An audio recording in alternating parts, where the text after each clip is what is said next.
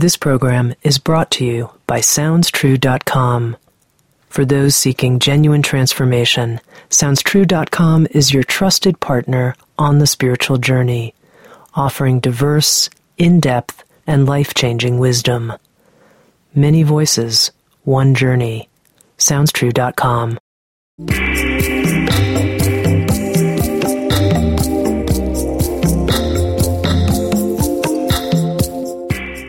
You're listening to Insights at the Edge. Today I speak with Jonathan Ellerby. Jonathan is an emerging teacher in the areas of spiritual exploration, healing, and consciousness. He's the author of the book Return to the Sacred, as well as the Sounds True audio learning program, Your Spiritual Personality, Finding the Path That's Right for You. In this episode of Insights at the Edge, Jonathan and I spoke about this idea of spiritual personality, what he calls the 6 aspects of spiritual personalities, along with how we can grow and better understand others through these personalities. We also spoke about the clarity that arises from living in accord with our true self. Here's my engaging conversation with Jonathan Ellerby. This idea of a spiritual personality. Come on, first of all, my personality, that's kind of like my persona. I don't really care about my personality exactly, do I? And then this concept of a spiritual personality, Yeah. Can you explain this to me, Jonathan? Well, I like the fact that you attached the concept of personality to persona, because spiritual personality is perhaps another way to say your soul's nature. Okay. So what we're talking about is acknowledging that when we come into this world, we have certain aptitudes and we have certain preferences, certain orientations, and as many people have experienced, no matter what the world may want them to be like or do, there are certain things in who we are that just can't be changed. And even if we fake it, we find that we pay the price in time. So in many ways, coming to know your spiritual personality is like coming to know your essential nature. And this is an interesting thing to talk about in the world of spirituality, because so many traditions are interested in transcending our individuality or transcending our preferences or our biases. When it all comes down to it, doesn't matter what my spiritual personality is, Right. because we're all going to this same Right. We're non-dual all one. oneness, anything. Correct. And it's all pure consciousness. Yeah. And yet anyone who says that they have realized pure consciousness probably walked a path that reflected their spiritual personality to figure it out. So sure, we can hear whether it's Yogananda or Meister Eckhart telling us it's all one, and our differences don't matter, and this is truly all an illusion. But the path that they took to realize that reflected something unique about who they are. They didn't do the same things. They didn't do the same practices. And so what I find in my work is that a lot of modern seekers are almost caught in some of these messages because they hear that it doesn't matter, and yet they find that the tools that they're picking up aren't always working for them. So they're saying, why is it that this author who's so popular doesn't make sense to me? Or why is it that this practice that everyone says is supposed to enlighten you makes me angry? What am I supposed to do with that? And so this is an opportunity to really affirm for people that it's okay to be spiritually different. It's okay to have different spiritual orientations. And that's what spiritual personality is about. Is it kind of like saying different people like different types of foods? Is it like that, or? It's a little bit like that in the sense that we have preferences. Although if we were to work with that analogy, let's work with that analogy, it's more complex than saying, I like chocolate, you like vanilla. There's a lot of things that go into why we like different foods. So we could talk about Ayurvedic doshas. We could talk about Chinese medicine and imbalances. We could talk about what your mother fed you when you were, needed nurturing, as well as talking about allergies. So there's a lot of things that go into the foods that I like. It's not as simple as, I just happen to like this, if you look deeper. And in a similar way, even though it's a bit of a bizarre metaphor, spiritual personality is no different. So I actually identify 6 different aspects that help construct the spiritual personality. And these 6 different aspects are influenced by a variety of factors, like what we came with when we were born, as well as what our experiences have been, as well as our social influences. When you say what we came with when we were born, do you mean the past life material we're carrying, or what do you mean by that? However you understand the nature of the soul, what we showed up with. Yeah. Right. The fact that we weren't an empty slate when we were Correct. tabula rasa, when we were a baby, that Correct. we came with certain characteristics. Okay. Absolutely. Absolutely. And then these 6 aspects, or what are these? So these 6 aspects, it's they create almost like a code in a way. Okay. Yeah, we like that. Let's hear the sounds code. kind of cool. Yeah. And the code changes over time, though, as we change ourselves, mature, and evolve. So the first 2 elements that we look at, or the first 2 aspects, are sacred concept and self-concept.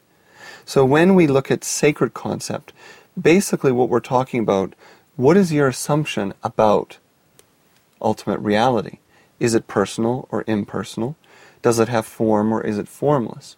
See, if someone's innate sense of the sacred is personal, then talking to them about the unified field and energy consciousness and meditation may go completely over their head. Conversely, if someone is maybe driven by more of a consciousness orientation or an interest in energy, if that's their language, and you encourage them to try the path of devotion, where they're supposed to not only have a personal image of God, but pictures of God at home, and sit adoringly at God's feet, this is not going to work. So sacred concept is the first. Okay, now before we go any further, I want to hear all 6, believe me. But, that's fine. Already I identify with both. Which is fine. Yeah, I feel both devotional and Correct. I feel sort of a formless consciousness orientation. Correct. So what we find then is typically as we mature, if I could use that term, we become more inclusive. So we so you're come... saying I'm mature, Jonathan? I'm saying you're getting there. Okay, I'm sure you're very mature. That's all right. So what we find then, is that we become more inclusive and we realize that, yes, we can encounter the divine in a personal way, and yet we do not define or contain the divine merely through personal concepts. We understand that God, for lack of a better word, could be in both form and formless. And this is what a lot of our mystic teachers have said for generations. I think one of the values of making this explicit for listeners and for seekers is that they don't always recognize this. They often feel, or the people that I speak to, often feel almost trapped or confused by their assumptions when they don't line up with the practices that they want to cultivate the deeper experience. And my emphasis is on spirituality as an experience. It's not about having the right belief system or the right idea of God. It's about having a vehicle and a path that will help you to unfold that process of maturation in which you transcend the tools, the path, the vehicle. Mm-hmm. But it's kind of as some might say, a pre-trans fallacy, right? We can't fool ourselves into thinking that we can live the mystic vision until we've really experienced it. And that means we need to start where we are. Mm-hmm. So, if a person's listening to the program and they're coming from a Christian tradition, and let's say they have a very personal concept of God, well then that aspect of their spiritual personality will define which of the pathways will be more or less appealing to them. And that's kind of the value. Okay, so let's just lay out these 6 different components. The rest of them? Of my spiritual personality. Okay. So one is sacred concept. Correct. Consciousness orientation, or more of a devotional form or non-form? Yeah, I'd be careful about using the word devotional yet, because that is one of the terms I use for one of the 12 master pathways, one of the 12 practices. Okay, man, now we've got adopt. 6, we've got 12. Right. Okay. So the first thing you need to do is discern your own spiritual personality. Okay. That's step 1. Okay. Then you look at the options, the paths, the vehicles, and using your spiritual pathway, or using your spiritual personality, you're going to select your path. Okay. So it's actually fairly simple, but if you put it all on the table at the same time and you don't sort it out. Well, let's stick with the spiritual personality. Let's start there. So, first thing we want to be clear about are natural orientations. Sacred concept is the first. How do I relate to the sacred? How do I identify it? The second is self-concept. Now, self-concept has to do with literally what do we believe the essential self to be? Now, for a more advanced seeker, this may seem like a kind of a no-brainer, but the three layers here are, as you and I have talked about at times, the persona, the soul, and what I'm calling the spirit.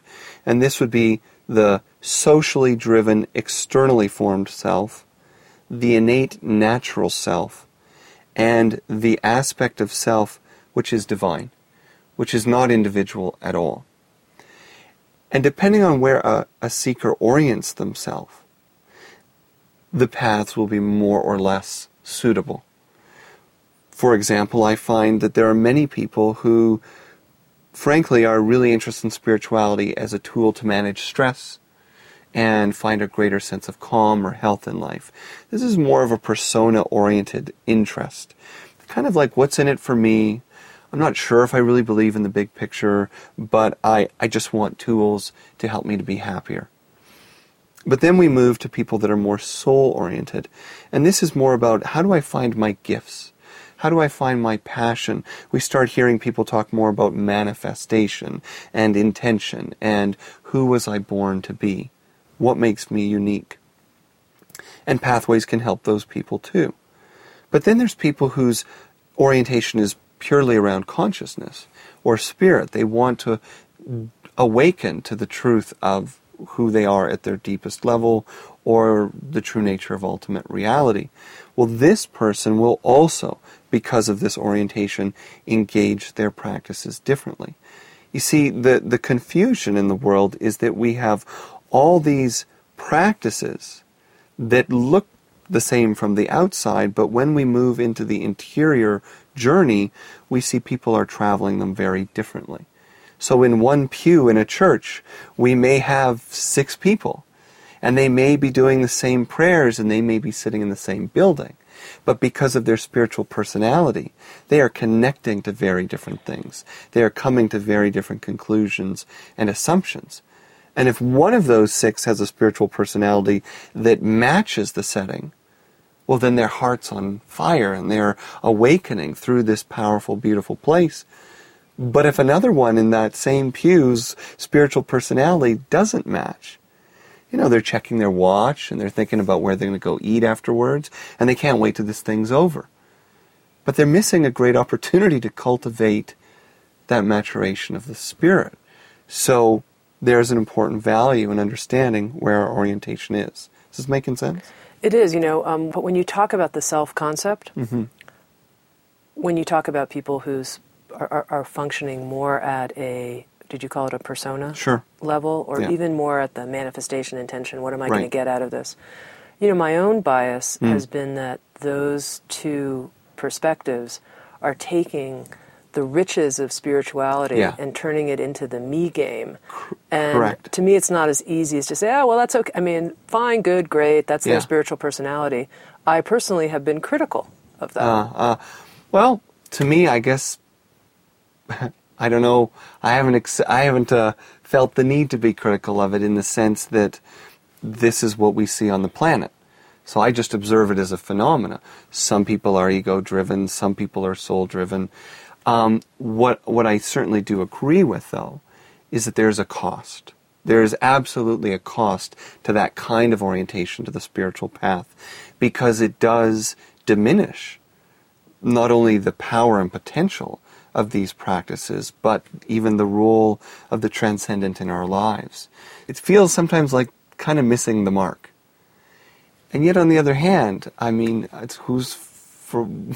why am I the one to judge whether they are doing what they should be or not?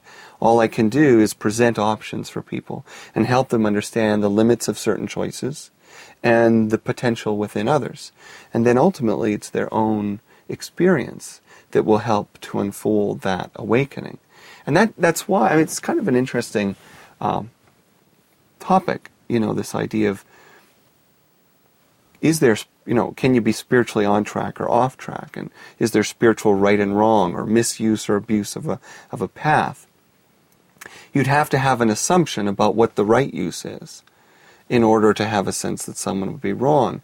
And I think what's slippery about that slope is it's very easy to cycle back into the ego with that kind of feeling. And you know from experience, I know many great teachers who have awakened to the divine, who have experienced the undifferentiated unity of all things, but then they become so passionate about it that the personality kicks in, and suddenly they're indignant about those who don't see it, or critical about those who aren't so liberal. You know, and this is kind of the story of life, is that we're constantly refining our attachments and projections. To summarize my criticism, yeah, please. It's that when spirituality is used in service of me versus in service of others, that there's a missing of the mark that's actually a distortion of the great virtues that spirituality is supposed to ask to flower in our being. Yeah. Because it all just becomes the me game.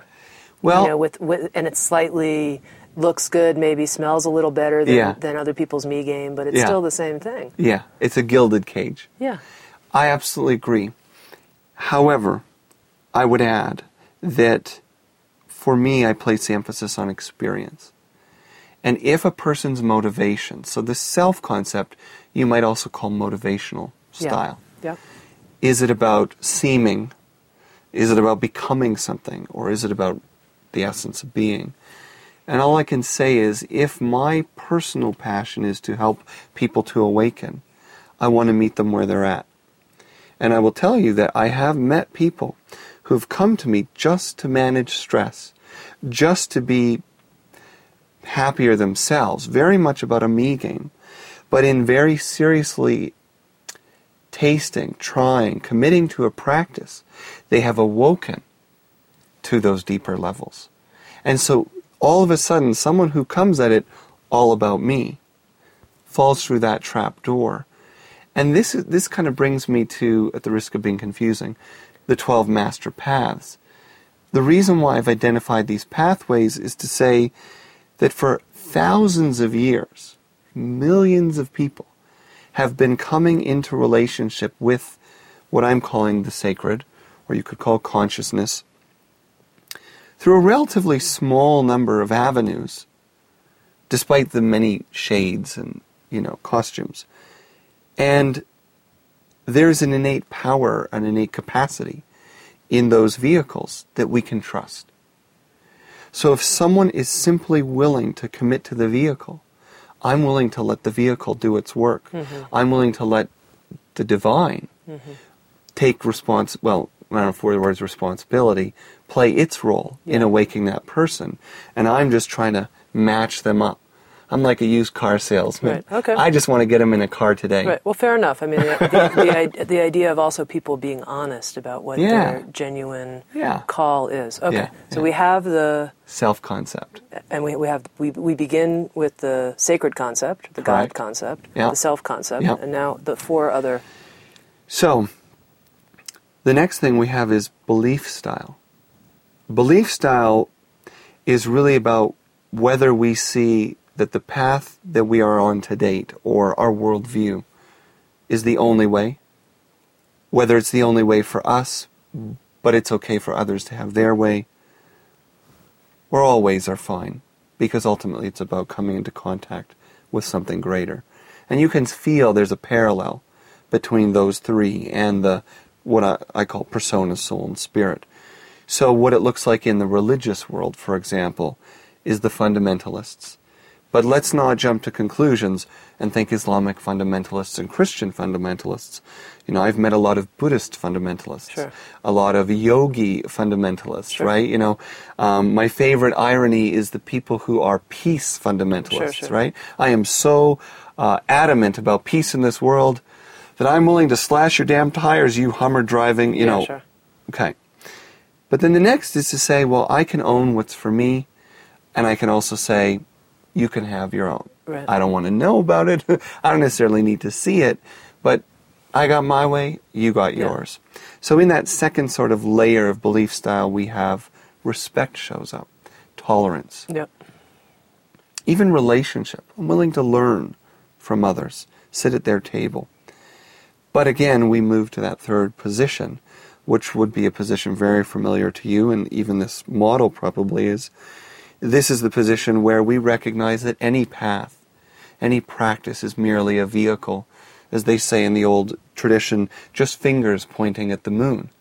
And let's not mistake the messenger for the message. But I also hear, as you're identifying this, that it's important for people to tell the truth about where they are on these three without necessarily saying, like, for example, you said, I'm actually more of the number 2 type. I have a path for me that I think is the path that works for me. And I kind of think it's better than other paths. I do, actually. Yeah. I've done my darndest to open up to all of the other paths and see their equal value. But if you really look inside my heart, I'm actually more of a number 2 type. So I have to tell the truth about that. I have to come clean. Right. If I'm going to find if I'm going to actually use this model accurately, I have to tell the truth about it. Yeah, and that's beautiful. I love that application. And see, the thing that's nice is it's not hierarchical.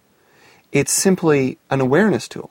Mm-hmm. It really, to me, doesn't matter how you answer any of these questions, because it's going to shift and evolve throughout our life, which is why the spiritual personality model is not about archetypes, right? Am I the dancer? Am I the wizard? Am I the, those are nice, but too often the way I see people use them is they'll fill out the score sheet and then they'll go about their lives labeling people. Oh, of course, she's like that because she's the harlot. And oh, I'm like this because I'm the Hierophant. Yeah. That's not the point of those models. It's to awaken to potential and even to transcend the archetype itself. So this is meant to be kind of a living, dynamic system. And yeah, it's true that even some of the most mature, evolved, awakened souls, when it comes to belief style, will fall into that second level. And certainly I would say that for teachers, it's actually kind of important. Because if you don't have a measure of passion about your style, how do you get up every day and say, we're going to do yoga again? Yeah, exactly. We're going to do meditation again. I mean, if our priests and rabbis didn't believe in what they did, the Dalai Lama would show up in jeans and a t-shirt. But he honors his tradition and his path. And yet we can't deny that there are those teachers and seekers who do end in that sort of third category, which is the whatever works category. Yeah.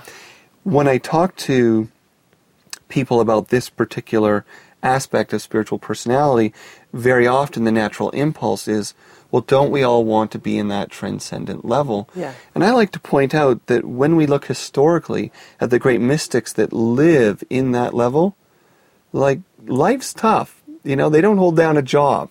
Yeah. These are the Ramakrishnas that are in the middle of a sentence and they fall down in bliss and people need to wash them and feed them. Yeah. And if you have kids and a job, I wouldn't necessarily aspire to be there all the time. Well, and to me, the important thing whenever you're figuring out anything about yourself is to tell the truth. I mean, so here we are, we're bringing awareness to our spiritual personality. Yes. It's not what you want to be, it's what you actually are. I mean, just tell the truth about it. Yeah, and what I find is that energetically, when we're in the truth, we are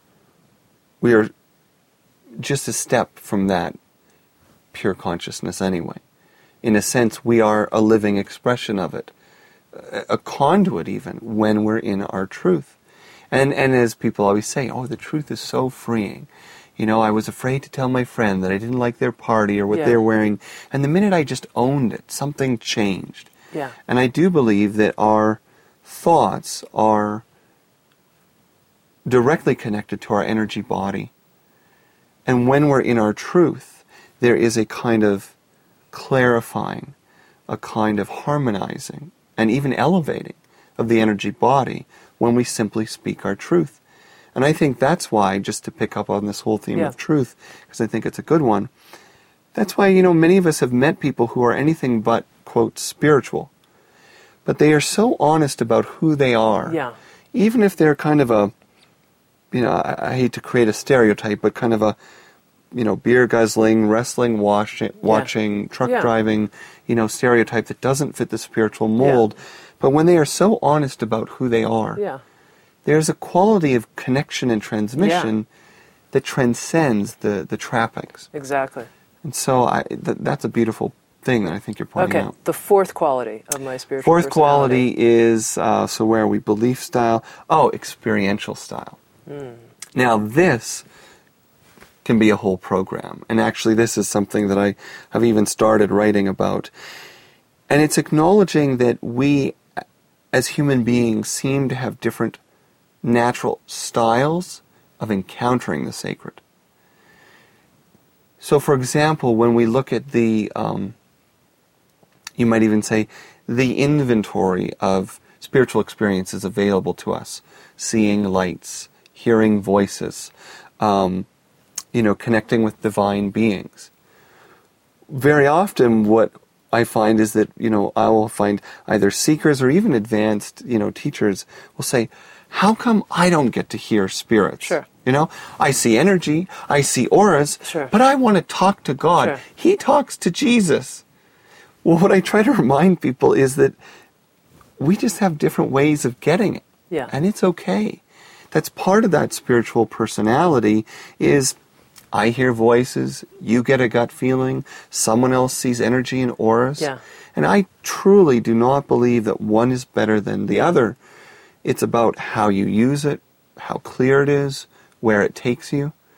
And again, a good example would be that we see people who talk to angels and yet they're still kind of egocentric, miserable people. Yeah. And we see people who talk to angels and they themselves are angelic, beautiful, patient.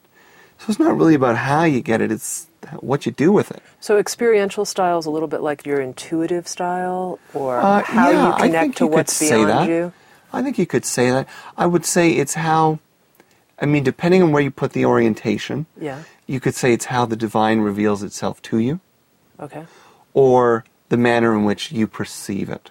Cool. The fifth aspect of my spiritual personality. So the last two aspects then have to do very explicitly with practice. Okay. So I call one the foundational element or foundational style, and the second is the freedom element or the freedom style. What does this mean? This means what is the style of practice that naturally appeals to me most? Quite simply, am I a body person? Am I kinesthetic? Am I a mind person? Do I like to think things through? Am I an emotional person? Do I like to feel something while I'm going through it? Or am I a soul person, meaning my fixation is always on that spirit level? I want to strip away the other stuff. And we do find these kinds of personalities. You for example, in the Hindu tradition, there's long history of talking about the jnana yogis, the mind yogis, and the bhakti yogis, the devotional, and hatha, and so on and so forth. So there are certainly some connections between these kinds of models. But essentially it's just saying, what are you naturally attracted to when it comes to a practice? That's all. The reason why I call it the foundational element is because that's usually where we start. And if someone hasn't started their practice, that's where I suggest they start. So if they love analyzing, thinking, problem solving, they love the numbers. Ooh, it's the 6 elements and then the 12 paths, and I want to know about the 7, great. I would encourage them to explore something like sacred study. Immerse yourself through the paths of the mind. If someone else says, ugh, that's a lot of mental jargon, I want to feel it. I want to be in my body. If I can't move while I'm doing it, I don't want to hear about it. To that person, I'd say, don't worry about the numbers. Go do a practice that takes you into your body. Tai Chi, Qigong, walking meditation. So ultimately, we're trying to find what our foundational vehicle is going to be. Now, what if I look at myself and I take a number like 100%, not to introduce more numbers into our conversation. I say, well, 20% of me is like this, and 40% of me is like that. And because as I relate to those 4 different types that you're describing, So this brings up a couple things. First of all, what we've included in the program is a questionnaire. And what you can do in the questionnaire is find your natural tendency around these 4 orientations. Like, do you tend toward the body, the mind, the heart or the soul? And people will find, that they're not all one. They may be a slight margin more focused on the mind than the heart, or these kinds of things. That's normal. That's fine. The other thing that it also raises is that what I believe is that as we progress, we also become more integral in our interests and integral in our practices. So what we include with the program is a spiritual practice plan. 3 sort of levels of progression. I'm new to this stuff, I've done some of this stuff before, and I've done a lot of this stuff, and I want to go to another level. For the people that are new to all this spiritual seeking and growth, I focus on the foundational element. Pick the area that appeals to you most and invest some time and energy there. I'm simplifying this, but that's in essence what I'm saying. But then as we move to the next level, we're adding. Now bring in something from another dimension that you didn't focus on. Maybe you were all in your body here. You're all focused on a physical practice. Now as we move to sort of our second stage, let's add another level. Let's add something more emotional or intellectual. When we move to the third, we have to talk about the freedom element. So that's the 6th aspect of spiritual personality. And what that is, that's the style or practice that appeals to you the least. Uh-huh. That's the part that's the stuff you want to avoid. Mm-hmm. And those people, yeah. those people are participating in our freedom element. So what we resist, what we judge, what we naturally feel uncomfortable with, I'd like to suggest holds the greatest power for us. So you're saying of these 4 categories, if there's one that I resist the most, that's the one that becomes the 6th aspect of my personality, Correct. The rejected. You got it. Okay, cool. So this is really in some way to draw some parallels to other systems like the shadow work. Yeah. This is basically saying I'll give you a great example. A yoga teacher came to me recently and he said, I've been a yoga teacher for, I think it was something like 13 years, something like that. And very successful. People love him. He's got his own little following. But in his own life, he feels a kind of a stagnation because he's kind of done the yoga thing. Yeah. And he keeps going back to more other yoga teachers, and he's trying to find higher yoga masters to challenge him.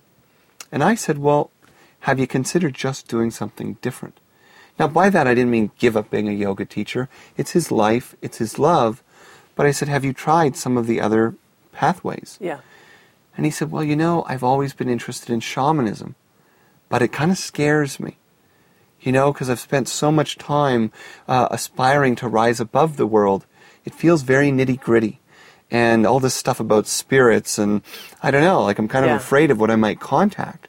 And I'm afraid I might like it, and I'm afraid that it's going to require a lot of discomfort. And, I've been through discomfort learning to be a master of what I am, and this is now easy for me. I don't want to go back to that stuff. So I said, perfect. That's a perfect path for you to start to explore. And when stuff comes up, when you feel awkward or uncomfortable, this is your greatest opportunity for freedom. It's like the gilded cage suddenly being blown apart. So I do believe that in time, yes, if we're serious about whatever that is that at the end of the spiritual journey, if there is such a thing as an end, we are going to have to face that freedom element. And the reason why I call it the freedom element instead of the rejected element or the shadow element is because I want the language about it to be about empowerment. Yeah. And not anything that we might assume to be negative or something that would even promote more of the fear. And for my own self, I have to say that probably that realization of the freedom element is where I found my greatest growth in life. What was your freedom element? Well, I'll tell you, there was a time where I basically just started looking for any place where I found myself making decisions out of fear or found myself avoiding things, and I just went for them. Anything. So I could give you a long list of things that fell into my freedom element. One of my primary teachers has been a Native American fellow in the Lakota Sioux tradition. And when I got involved with him, this was, as a traditional healer, I was around sweat lodges and pipe ceremonies, sacred pipe ceremonies and so on. And this was all beautiful. And the sweat lodges, can be a little bit rigorous, but, I think most people can move through them. And then there became this invitation to participate in something they call hanblecha in their tradition. And in English we call this vision quest. So now it's spending days in a place of isolation, confined to a small space, without food or water or shelter. Now I'm a Jewish Canadian, right? I grew up in a pretty sheltered home, and this did not sound like something I wanted to sign up for. Okay. When we fasted for Yom Kippur, this was 24 hours that we would negotiate down to 12, and we would drink water and brush our teeth. I wasn't sure that sounded like something I could even do. But it was precisely that feeling, that fear, I don't think I can do this, that made me say, try it, take this step, and see what it is you're afraid of. And of course, the only thing that I was afraid of was myself. Yeah. And the ego and the persona.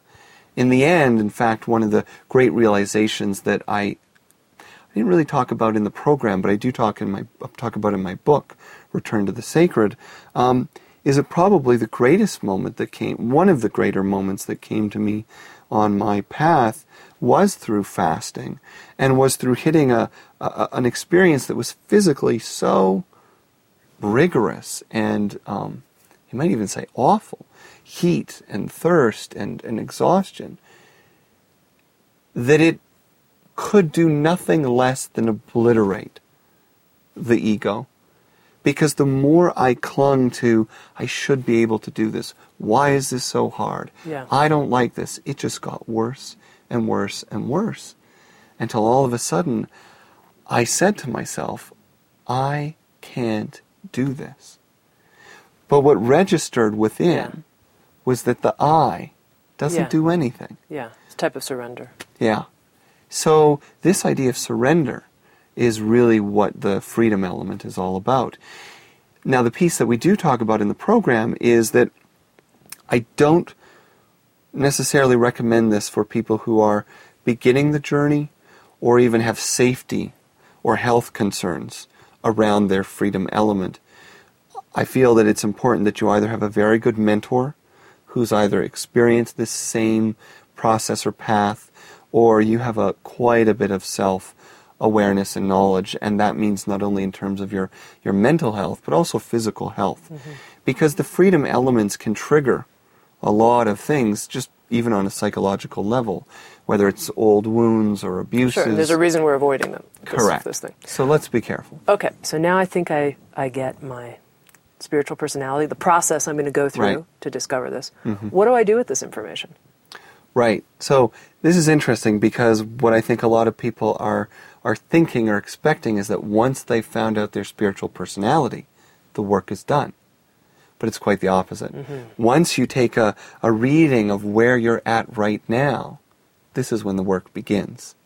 So this is what the remainder of the program is really about, which is now that you have a sense of where you're at, how do you pick a practice that is suited for you at this time in your life, at this stage in your life, that's going to draw upon your natural tendencies and aptitudes and yet challenge you to awaken to a deeper level of being?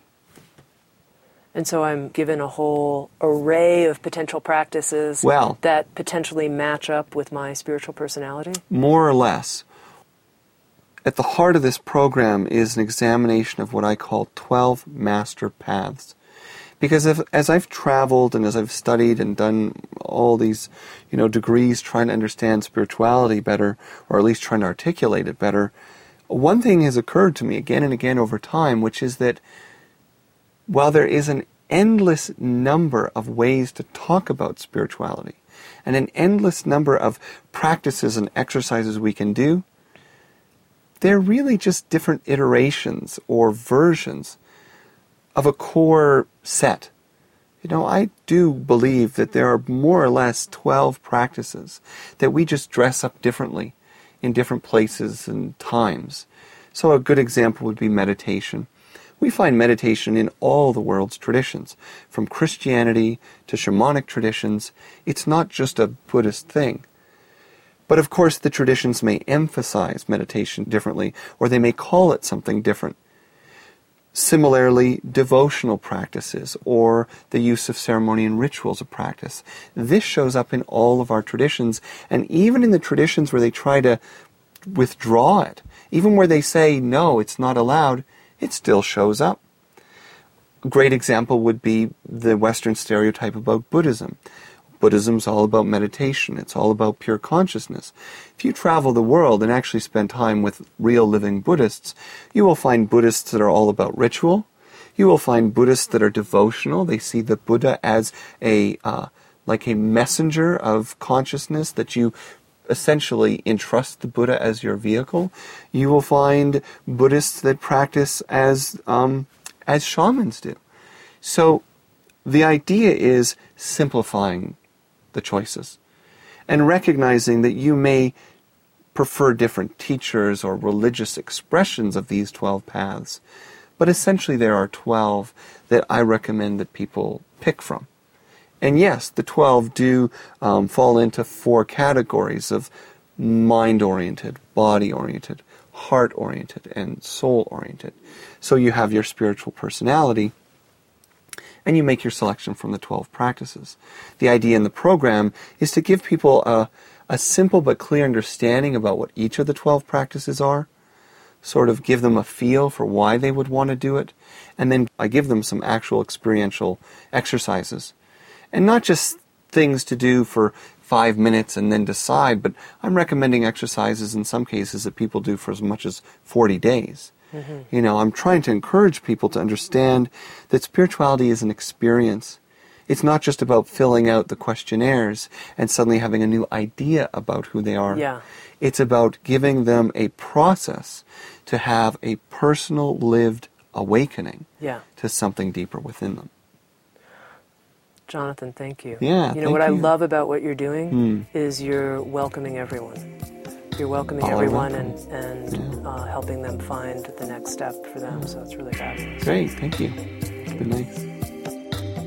Jonathan Ellerby, the creator of a new audio learning series with Sounds True called Your Spiritual Personality, Finding the Path That's Right for You.